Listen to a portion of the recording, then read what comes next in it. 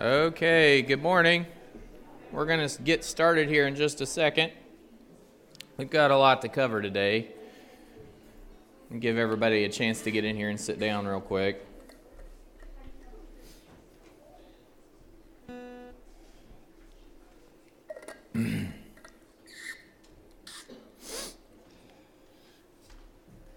All right. So today, first let me pray for us and then we'll get started. Open up my stuff here so we can get ready to go. All right, let me pray for us and then we'll get started here. Oh, we got mostly people on this right-hand side of the room today. I'll have to keep my vision. All right, Lord Jesus, thank you for this morning. Thank you for, though it's a cold day, Lord, that we can come here to worship you. Lord, that I pray that your word would be understood this morning, Lord, that we would be able to think through these issues on social justice, Lord, as we read some excerpts about slavery and about feminism. Lord, that you would help us to understand how those things are, how slavery in and of itself is contrary to your word, but also how it's being used today as a hammer against Christians and against everyone, that it's also being misunderstood and misrepresented. I pray the same things with regard to the feminist quotes that are in this chapter. I pray that we would understand those in light of your word. God, help us to apply what we learn. Help us to think through how we live in front of the world and all that we do. In Jesus' name, amen. Okay, first thing I want to do is give a definition from last week that I didn't think I made clear. One thing I misquoted, and then one thing I didn't make clear. It's in reference to the stuff that I read about cultural hegemony. So when I said that Anton and Gramsci, I said the fall of the Soviet Union. What I meant was the rise of the Soviet Union was his timing, and the lack of the fall of Western capitalism was why he was trying to figure out why Marxism didn't succeed. So there's a slight difference there. I just misquoted it, wanted to correct that. And then I wanted to give you a definition quickly, a succinct definition of the idea of cultural hegemony, and tell you that you can also use this term with interchangeably with the idea of critical theory. It's essentially the same thing. They have the same root. It says cultural hegemony. This is from an article, a left-leaning website. It says cultural hegemony refers to domination or rule maintained through ideological or cultural means. Okay, so domination or rule maintained through ideological or cultural means. So ideological things can be things like law. Cultural things that can also relate to culture. And that can also mean institutions, which is why we saw those two ways in which Anton and Gramsci presented in order to change society or demolish institutions. That was a goal. They had the full frontal assault, which is what we're seeing now, and then the more insidious forms, which sought to subtly control institutions, which I mentioned happened through the Frankfurt School, some men who came from Germany, and they instituted their critical theory, which is actually, they're the ones who coined that term, okay, with the ideas from Anton and Gramsci. And they presented critical theory in the Ivy League schools in the Northeast, and that disseminated itself out through all of higher education eventually, so that they, in my mind, have succeeded in what their goals were in undoing the societal precepts, the norms that we have in order to achieve their ends. That's what's been happening, okay? So any questions about that? I just want to give that little blurt. That's a continuation from last week. Wanted to make sure that I cleared that up since I misspoke. Okay. Any questions about that? Okay. So this week, we had a question last week with regard to how do we apply the things that we're talking about. Well, I've been going over application questions throughout the chapters. One of the things about following another author's format is that you have to decide where you can fit in certain types of application, right? So we're going through the linear thought by Mr. Williams here and the way that he's presenting social justice. And along the lines, I've mentioned things like marriage, like education, like gender roles, and those sorts of things. Those are application points. But what I realized maybe after talking with some people is that possibly you guys aren't seeing the connections that I see with those things. So what we're going to do over the next several weeks is we're going to take each chapter that we do, and then I'm going to have an application section. I will try to relate it to the particular chapter, because we're still going to cover the things in the chapter that are given. I'll try to relate it to the chapter, but I'm also going to talk about specifically those things that I've mentioned, and I'm going to go over the scriptures that are associated with them. I am not sure how long this it's not going to be two separate lessons. They're going to be interrelated because social justice has to do with these things. But I want to show you how they have to do with these things.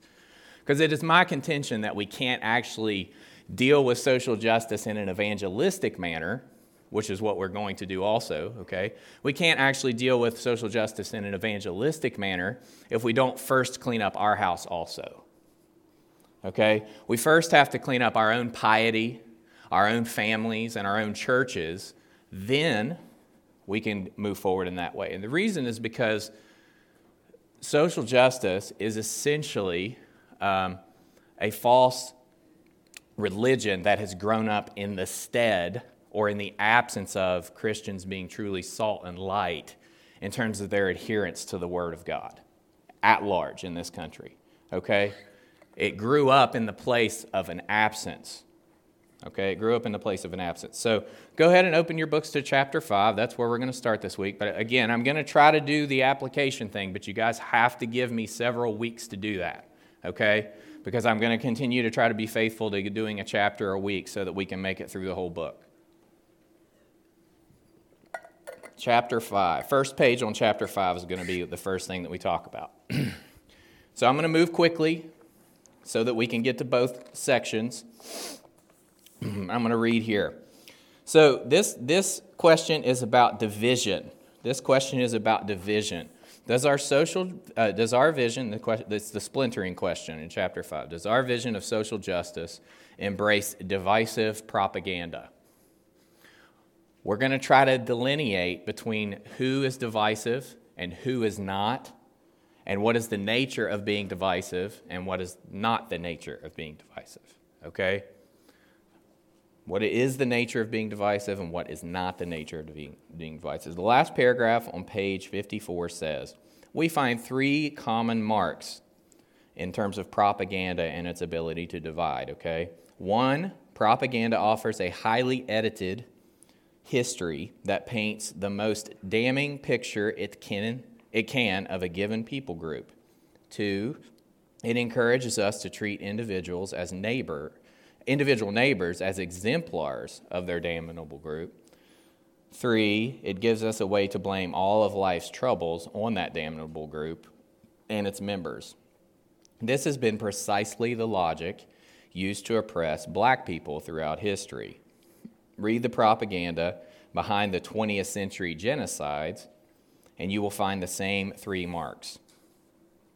Okay, so we're going to flip over to page 55 here. So he sees those 3 points, and each one of these points has its own subheading. So rather than continuing to read right there or giving an explanation, I'm going to let him give his explanation of it. So the first one here is damning revisionist histories. So by revisionist, he means a reinterpretation of history that is not based on fact.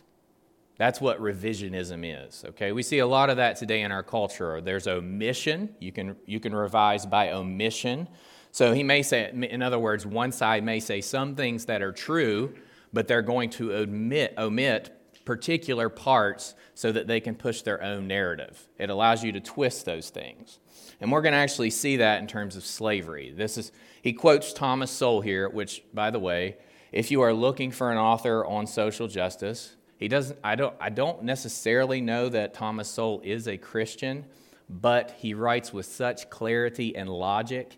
I mean, he is probably my favorite author on the subject, okay? His book, The Quest for Cosmic Justice, just the one chapter, it's either 9 or 10, is worth 10 copies of the book alone, okay? The Quest for Cosmic Justice. He also has a book called Black Rednecks and White Liberals, where he explains, and he's an African-American economist who grew up in Harlem and has a PhD from Stanford, if I'm not mistaken.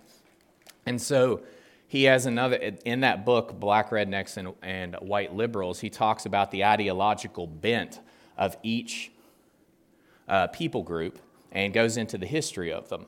There's another one called Intellectuals in Society, which is also excellent, where he talks about the elitist mentality and how everyone has to be an expert before they can comment on any particular thing. I can't recommend him as an author enough. I've not read, I'm sure there's something out there that I would dislike, because no one agrees with anyone 100% of the time, just like I'm sure that you all don't agree with me 100% of the time. But as far as his commentary on a lot of the ills we see today, his books are excellent. Okay, now that I've given him a nice uplift there and encouraged you to buy his books, let's read some of the stuff he says.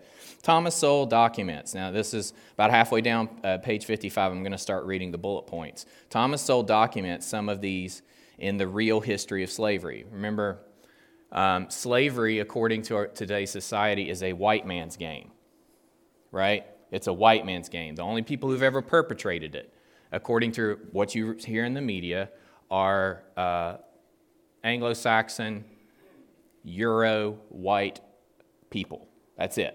Okay? So let's see. This first bullet point. Slavs were so widely used as slaves in both Europe and the Islamic world that the very word slave derived from the word for Slav, not only in English but also in other European languages as well as Arabic. China, in centuries past, has been described as one of the largest and most comprehensive markets for the exchange of human beings in the world. Slavery was also common in India, where it is estimated that there were more slaves than in the entire Western Hemisphere.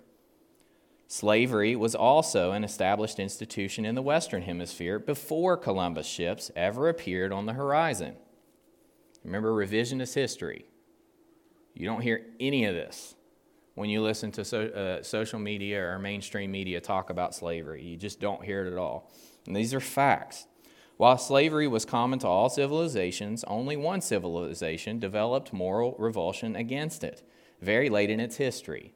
That is Western civilization. Themselves, the leading slave traders of the 18th century, Europeans nevertheless became, in the 19th century, the destroyers of slavery around the world. That's a convenient fact that is left out of this narrative constantly. Okay?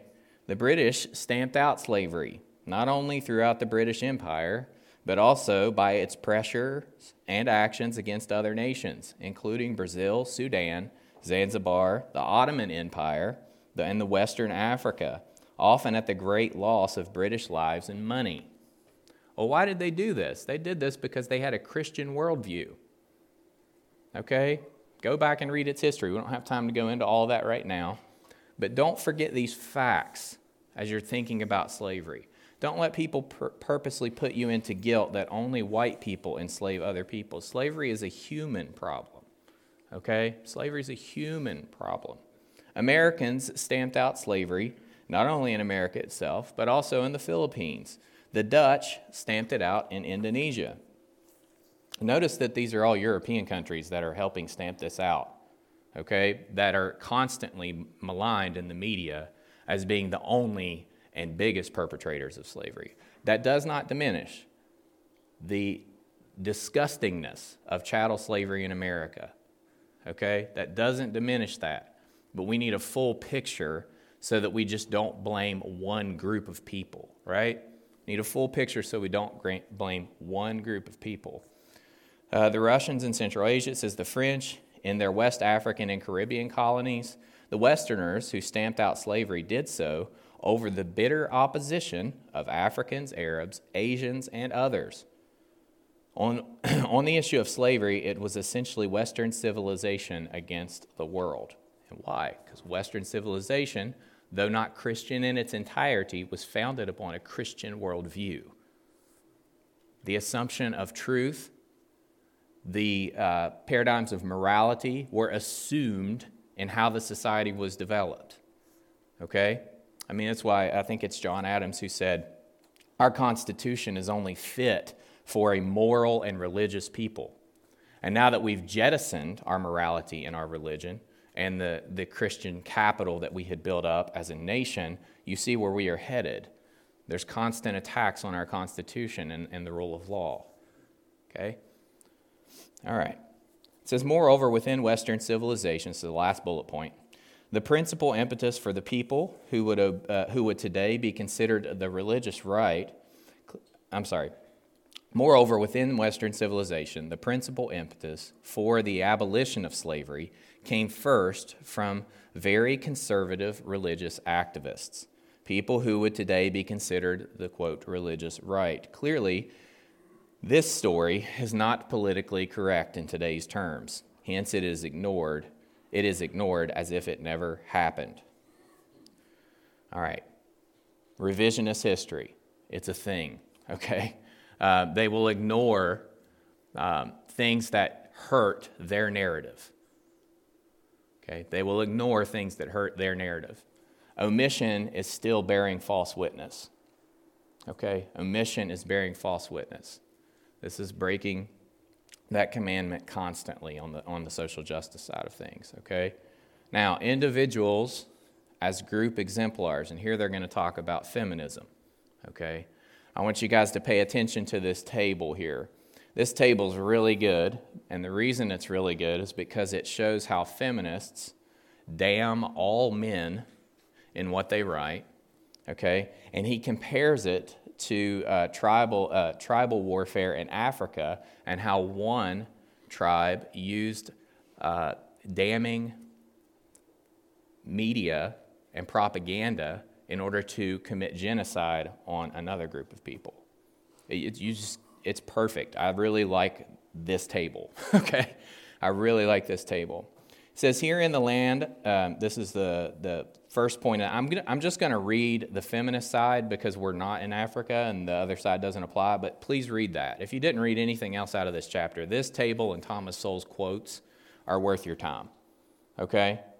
All right, so here in the land of legislatively legitimated toxic masculinity, is it really so illogical to hate men? But we're not supposed to hate them all. But we're not supposed to hate them because #not all men.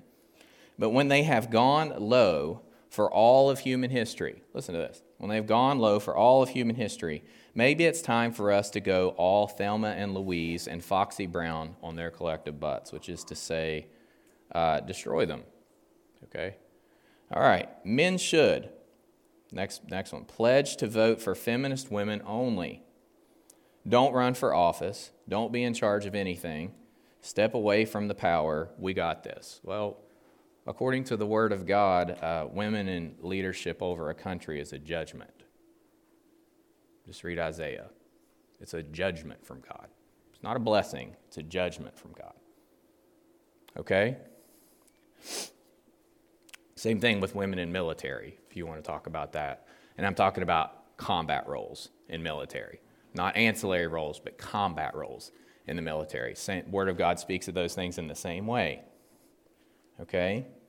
Growing movements challenge a masculinity built on domination and violence, and to engage boys and men in feminism are both gratifying and necessary. Please continue.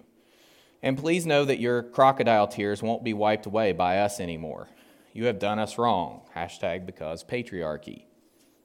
It is long past time to play hard for team feminism and win. Okay? I just want you guys to think about those things and ask yourselves, who is being divisive? Who is being divisive? Okay? That's not to say that men have not perpetrated incredibly wrong things in history. Just look at the 20th century. Look at Adolf Hitler. Look at Lenin. Look at Stalin.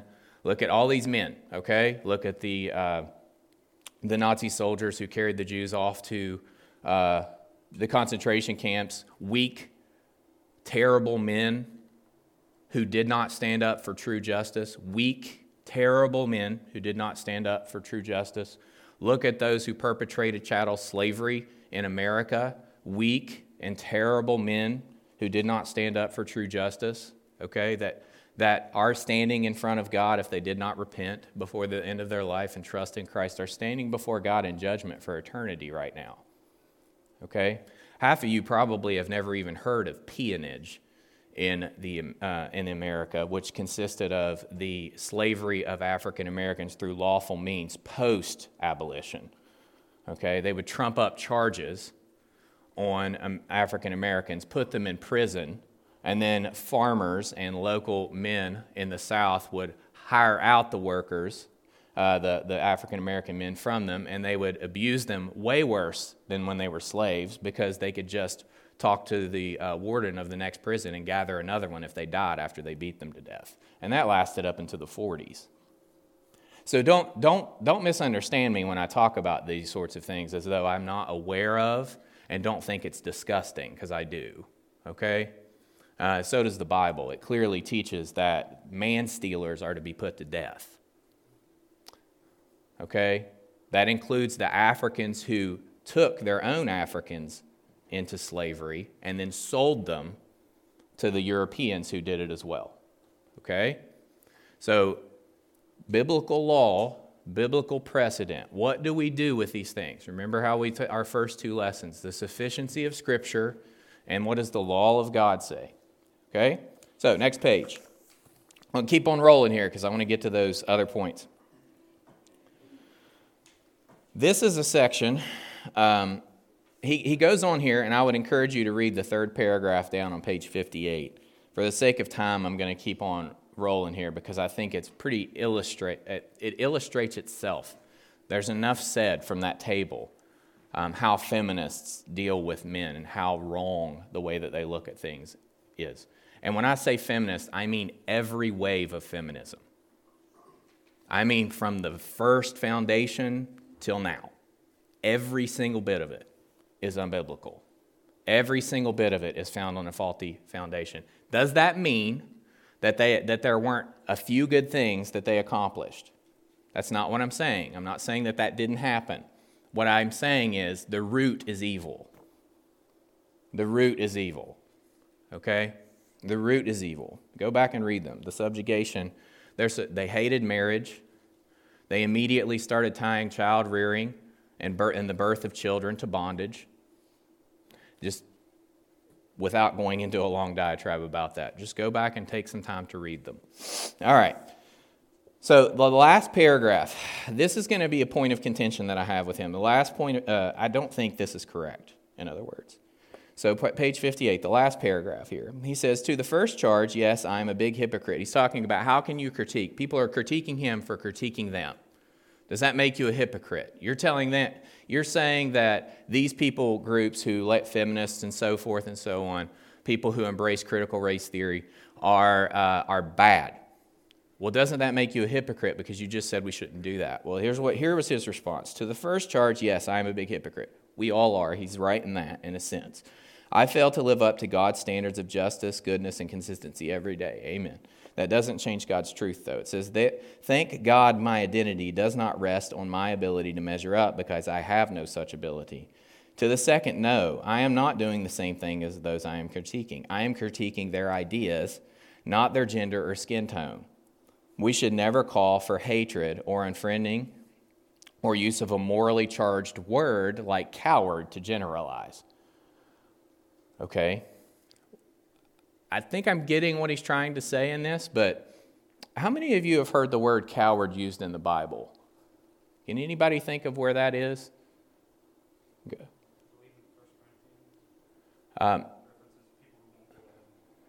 Well, it's actually in Revelation.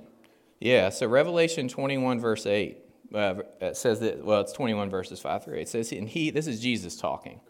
This is where I want us to be careful, because I think there's an implicit assumption in what he says that somehow your niceness can convince, and what I mean by niceness is lack of clarity, lack of use of quote-unquote charged words, can somehow convince a person who accepts this ideology that you're not against them. What he misses is their entire ideology is tied up in their gender, is tied up in their sexual preferences, is tied up in everything that they think. They can't separate it. Therefore, it doesn't matter how nice you are in that sense. I'm not calling, again, for us to qualify that, to stand there and scream at somebody, to stand there and call them a bunch of different names and stuff like that. But I do want us to be able to use biblical words to call particular sins that God says people will go to hell for, toward them, to call them to repentance. Right? Isn't that what God calls us to do? Let's read for, Revelation 21, 5-8. And he who was seated on the throne said, "Behold, I am making all things new." This is, again, Jesus talking. Also, he said, "Write this down, for these words are trustworthy and true." And he said to me, "It is done. I am the Alpha and the Omega, the beginning and the end. To the thirsty I will give from the spring of the water of life without payment. The one who conquers will have this heritage, and I will be his God, and he will be my son." Now, verse 8. But listen to this. "But as for the cowardly, the faithless, the detestable, as for murderers, the sexually immoral, sorcerers, idolaters, and all liars, their portion will be in the lake that burns with fire and sulfur, which is the second death." I just don't understand how someone can say we can't use quote morally charged words against people that God plainly says they'll be damned for. Because Jesus does this too. In John chapter 8, he says this. He says, if God were your Father, he's talking to the Jews there, "you would love me, for I came from God, and I am here. I came not of my own accord, but he sent me. Why do you not understand what I say? It is because you cannot hear my word. You are of your father, the devil, and your will is to do your father's desires." He was a murderer from the beginning. He's calling them murderers. The whole people group there. Go over to Matthew, I think it's Matthew 23-ish, 22, where he indicts all of the Pharisees, calling them vipers, whitewashed tombs, hypocrites, publicly does that. Think about the fact when Jesus overturns the money-changing tables in the Temple Mount. I don't know if you guys realize that's, if I'm not mistaken, that's roughly an acre worth of land. And he drove them out with whips. And I'm not calling us for physical violence or anything like that, but I am saying there's an implicit assumption. Remember the 11th commandment that I talked about? You shall be nice and forget all the other 10. There's an implicit assumption in Christianity, in the Christian culture of today, that political correctness will grant others repentance. And that's just not how it happens. Political correctness doesn't grant repentance. The Spirit of God does. And if we're not willing to actually call sin by its biblical name, okay, how God calls it, then we can't. How could we call people to life in Christ? They must stand condemned before they can be saved. Okay, they must stand condemned before they can be saved. This is plain teaching of Scripture. Jesus indicts these people, calling them to repentance all the time. Literally, after his first sermon, they tried to throw him off a cliff. Stephen, read he's the first martyr of the church. Post-Christ, look at his sermon in chapter 7. "You stiff-necked people, you have always killed the prophets." I mean, it's again and again and again in Scripture. I don't think that we need to go out and hang and hold signs up and tell like Westboro Baptist Church did, and I think still does if they have more than 3 members now, and tell everybody that they're going to hell automatically and all this other sorts of stuff. Relationally, though, you have to be willing to point out other people's sin and call them to repentance. Otherwise, what are they repenting of? And cowardiceness is a sin that's damnable according to the Scripture. So I'm not sure how he justifies that statement. Okay? I'm not sure how he justifies that statement, other than to say that our cultural milieu assumes that this is how you're going to win people. Niceness and kindness are not an unwillingness to say plain things.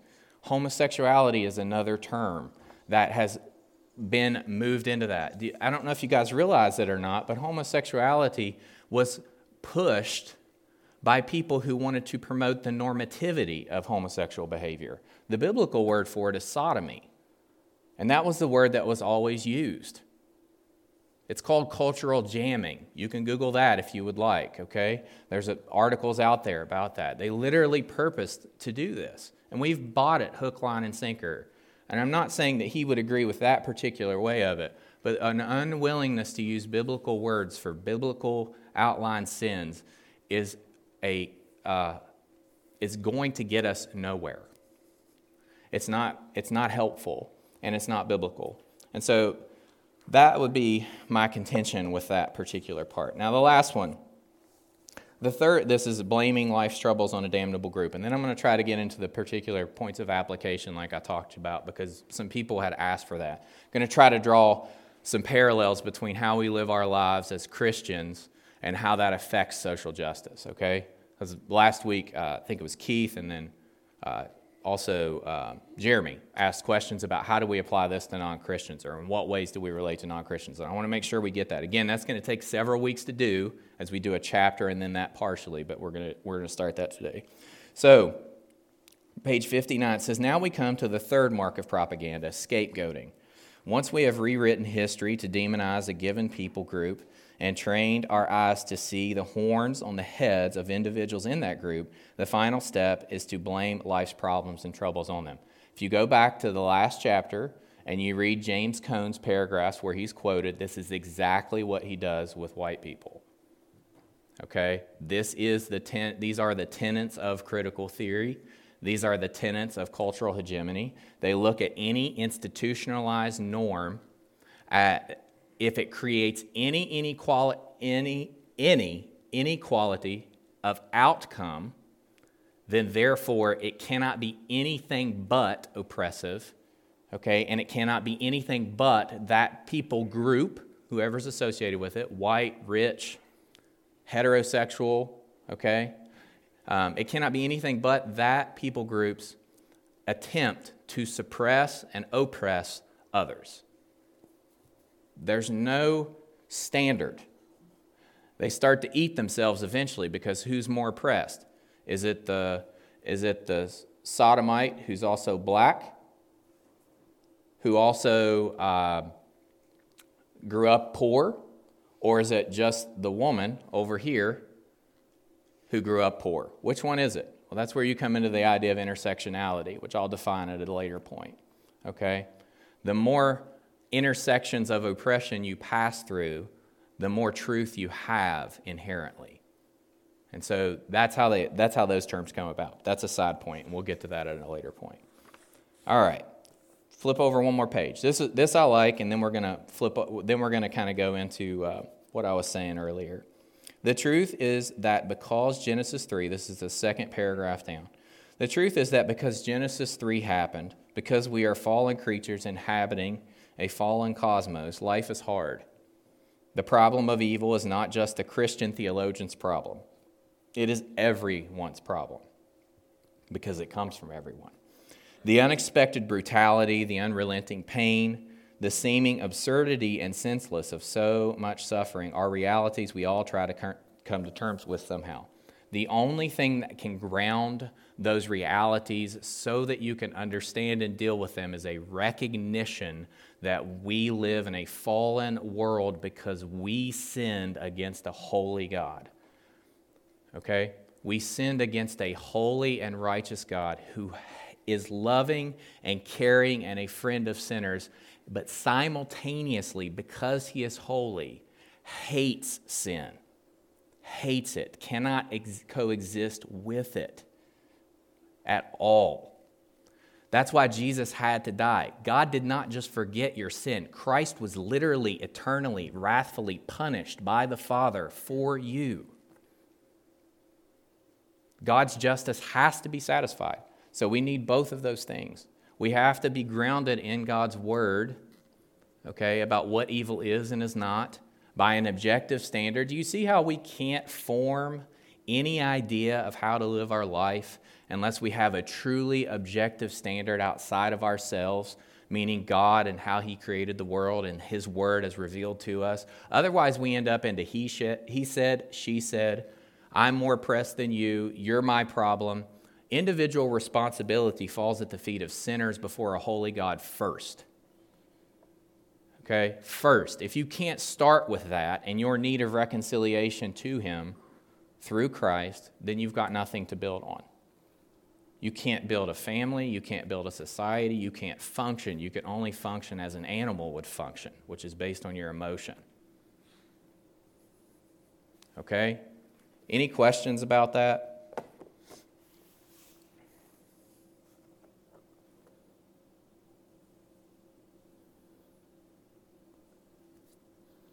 All right, I'm going to flip over to my application section. Now, Why have I mentioned things like education, things like marriage, things like church worship, and those sorts of things? This is going to be the section where I try to apply that for the next few weeks, okay? I'm going to try to make it make sense. Because if I've not done a good job being clear, that's on me, okay? I'm going to be as plain as possible about this, but I want to make sure that you guys understand where I come from with this. So, building off of what we were just saying, it is my contention, in light of Christ's call to Christians to be salt and light in Matthew 5:13 through 16, that false things grow up in the absence or diminishment of true things. And darkness increases and overwhelms where light fades and fails to be bright. If there's not a substantial root being nourished by those who stand tall on God's word, then truth can and will be choked out of a society. Okay?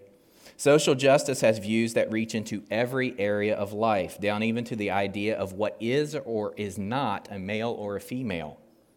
It only creates views on fundamental things which are unknown to God's word, but also goes on offense in the application of them to society. So it creates things that are abhorrent to God's word, that are opposite, but they do a better job than us in many ways. They are willing to go to levels that we cannot go, bearing false witness and upending the very nature of truth. We can't do that. That's not what I mean by better at it. But we have the light and they do not. Okay? We have the light and they do not. It is my intention to say that they believe what they believe better and more strongly on a lot of levels than Christians do. They are willing to speak out about their beliefs more than, generally speaking, Christians are. They are willing to go to the media about what they believe more than Christians are. They are willing to push their agenda into schools more than Christians are, generally speaking. I don't know what each one of you do on your days off, but I know this is true in our culture. Okay? It is absolutely true in our culture. They push their views of marriage. They push their views of rearing children. They understand that education is important. Why do you think there are continually laws trying to take apart homeschooling, Christian, and private education? Just look at that if you're wondering why, okay? So it's my contention that the church is upstream, not downstream from culture. The culture follows the church. It takes its cues on how to live from us. That isn't to say we come up with the ungodly ideologies which set themselves up against God, but it is to say if we have the truth and fail to live it and declare it, then we are responsible. This is what it means to be salt and light. When we see children whose hearts are bound up with folly, acting in entire disrespect to their parents and everyone around them, we don't immediately look at them, but we look at their parents. Because we understand, those who do, we understand that parents, at least should, have greater wisdom and are called to direct those who don't. Okay? That's true of Christians in this society. We should be people who have greater wisdom than those around us. And we should be applying that to when we talk. I just had a conversation last week with a coworker who's not married and who has another child on the way with a person that she's having problems with. I said, the first thing I went to, well, a biblical ideal is this. You don't have to be angry toward the person. You can explain to them. You can call them to what the biblical ideal is. Her response to me was, I should have known that's what you would say. The other thing is like I've been in the middle of a conversation in the OR before, and about right-leaning people, okay? So it's not just left-leaning people who want the blessings that come with a Christian society but don't want Christ as their king. They don't want to submit to them. I've said that in the middle of the OR before, not because I don't want any praise from you all, but I've said abortion is child sacrifice. It's modern child sacrifice. I said that to a surgeon in the middle of an operation once.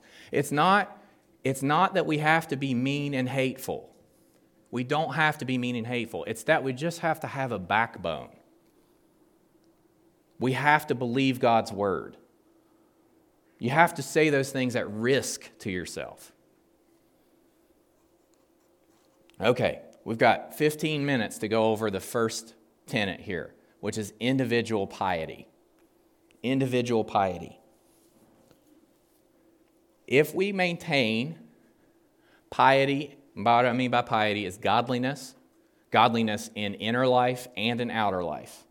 Christianity is not just an inward religion. It bleeds out. Look at Acts chapter 19. The whole of Ephesus was thrown into a riot because their monetary freedom, their monetary gain, the things that they had were thrown into loss. Why? Because the gospel taught Christians that we shouldn't buy these things, these false things that we do. Okay, so anyway, individual piety. First thing, and these are going to be simple things, which is why we're not going to spend a ton of time on them. We're going to do piety in marriage. We're going to do church worship, what that should look like. And we're going to talk about eventually evangelism and how to do that using the law of God. Okay? First, we got to clean up our house, though. Read your Bible, 1 Peter chapter 2, verses 1 through 3. Therefore, laying aside all malice, all deceit, hypocrisy, envy, and evil speaking, as newborn babes desire the pure milk of the word, that you may grow thereby, if indeed you have tasted that the Lord is gracious. Okay, if you indeed, this is a pretty simple thing. I think everybody in this room that I know personally knows that we need to be in the Word of God on a regular basis, right? If we aren't regularly seeking the Word of God in our lives, we will have no power to confront and evangelize those who stand in opposition to Christ.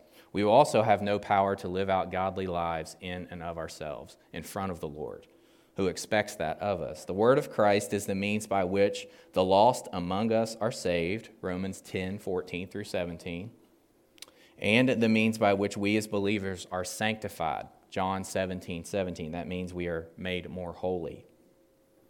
Okay, the second tenet, regularly praying. Regularly praying. Matthew 6:8 through 13.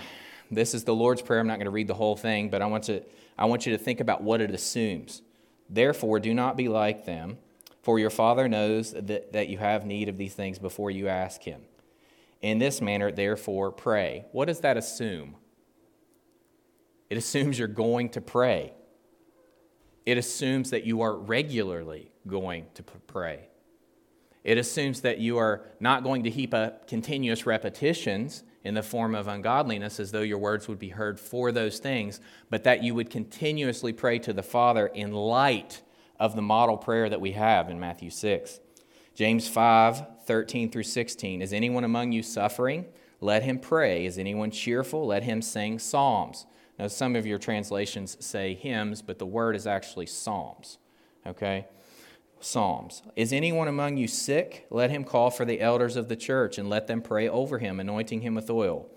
And then verse 16, confess your trespasses to one another and pray for one another that you may be healed. The effective, fervent prayer of a righteous man avails much. It accomplishes things. It's the means by which God makes himself known. Prayer, then, is the recognition of what we profess in at least two ways. There are probably more. First, that God is all-knowing, in that he hears our prayers and receives them gladly through the intercession of Christ sanctifying them, and through the Holy Spirit teaching us how to pray in the will of God. Secondly, he is all-powerful. He not only hears our prayers, but has the power to act upon them. And further, when he does, we know those actions are both, every time he acts, either when he acts in not answering or answering, okay? We know those actions are both entirely holy and entirely for our good and ultimately are for his glory.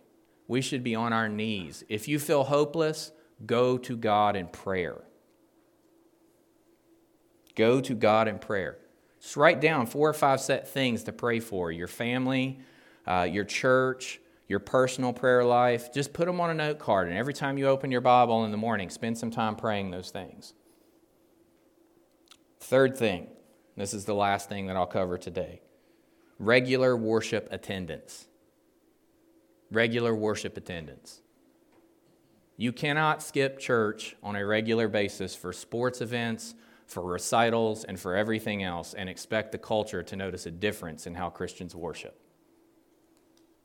I didn't say every Sunday, although I would lean toward every Sunday you should be in church.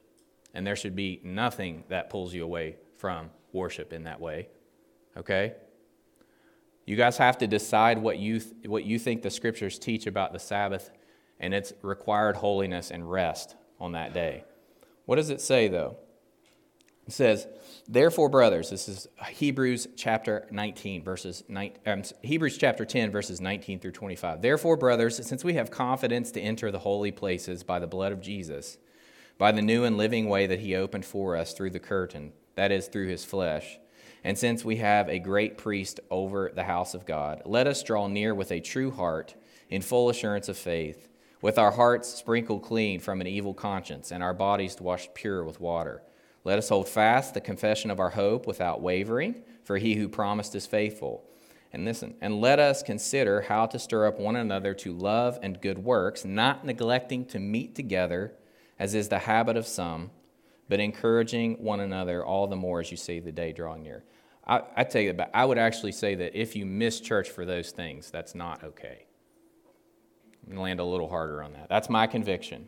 You do with that what you will. That is my conviction, that if we miss church for those things, we are not honoring God in the way that he would want us to honor him in that way. If you all would like to talk about that from the Scriptures, we could do that afterward, okay? 1 Corinthians 11:18 says this, for in the first place, when you come together as a church. So what's the assumption there? That you will come together as a church, right? You will come together as a church. You will not neglect those things. That's a command from Scripture. We don't have to move very far to infer those things.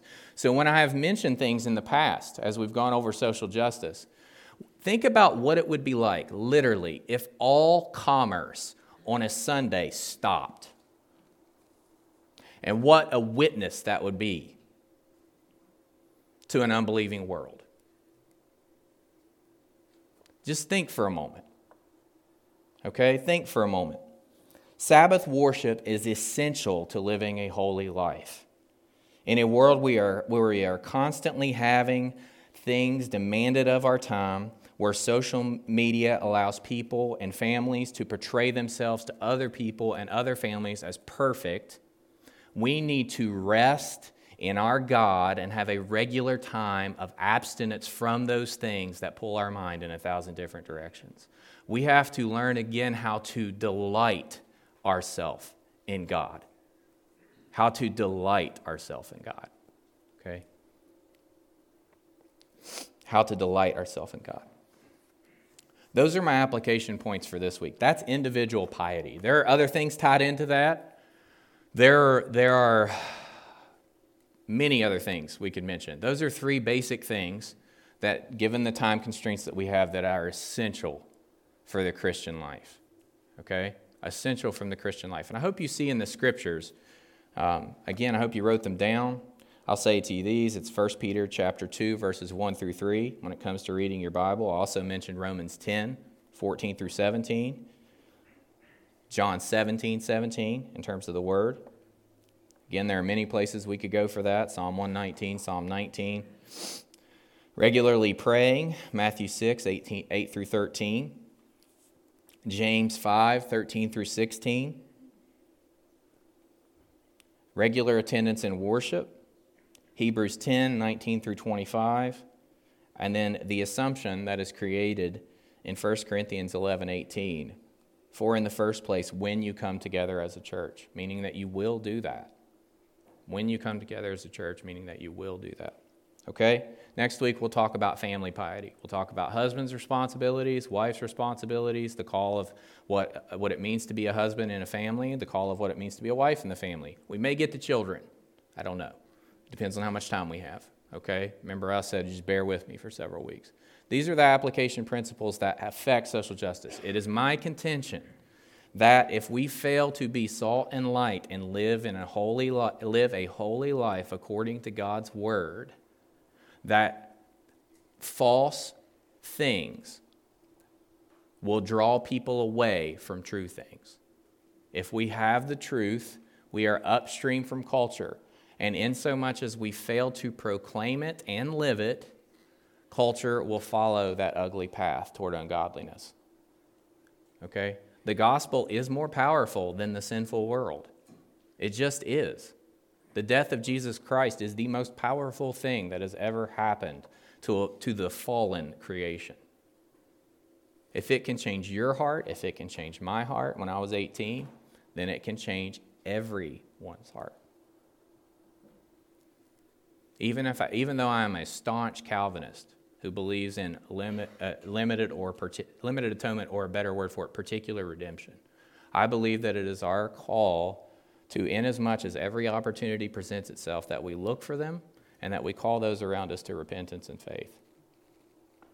Okay? All right. Let me pray for us and we'll be done. Before you do, Yeah. this going way back in the beginning. Yes. We have a movie, okay, My Senior Mind, Mm-hmm. still on regular time. It's not on daylight saving. Oh, that's okay. I forgot about it last night. Amazing Grace. Mm-hmm. Is it Oglethorpe that led the British in the abolition of slavery? Wilberforce. William Wilberforce, I think. Mm-hmm. Okay. And there is a movie called, I think, Okay. Amazing Grace, and it is really powerful because, I mean, everything we do, even good, like that, is tainted with sin, but it's just, it was excellent on what the battle Britain had. Yeah. Sadly, we were several decades behind them. Yes, absolutely. But it's a good movie how the Christian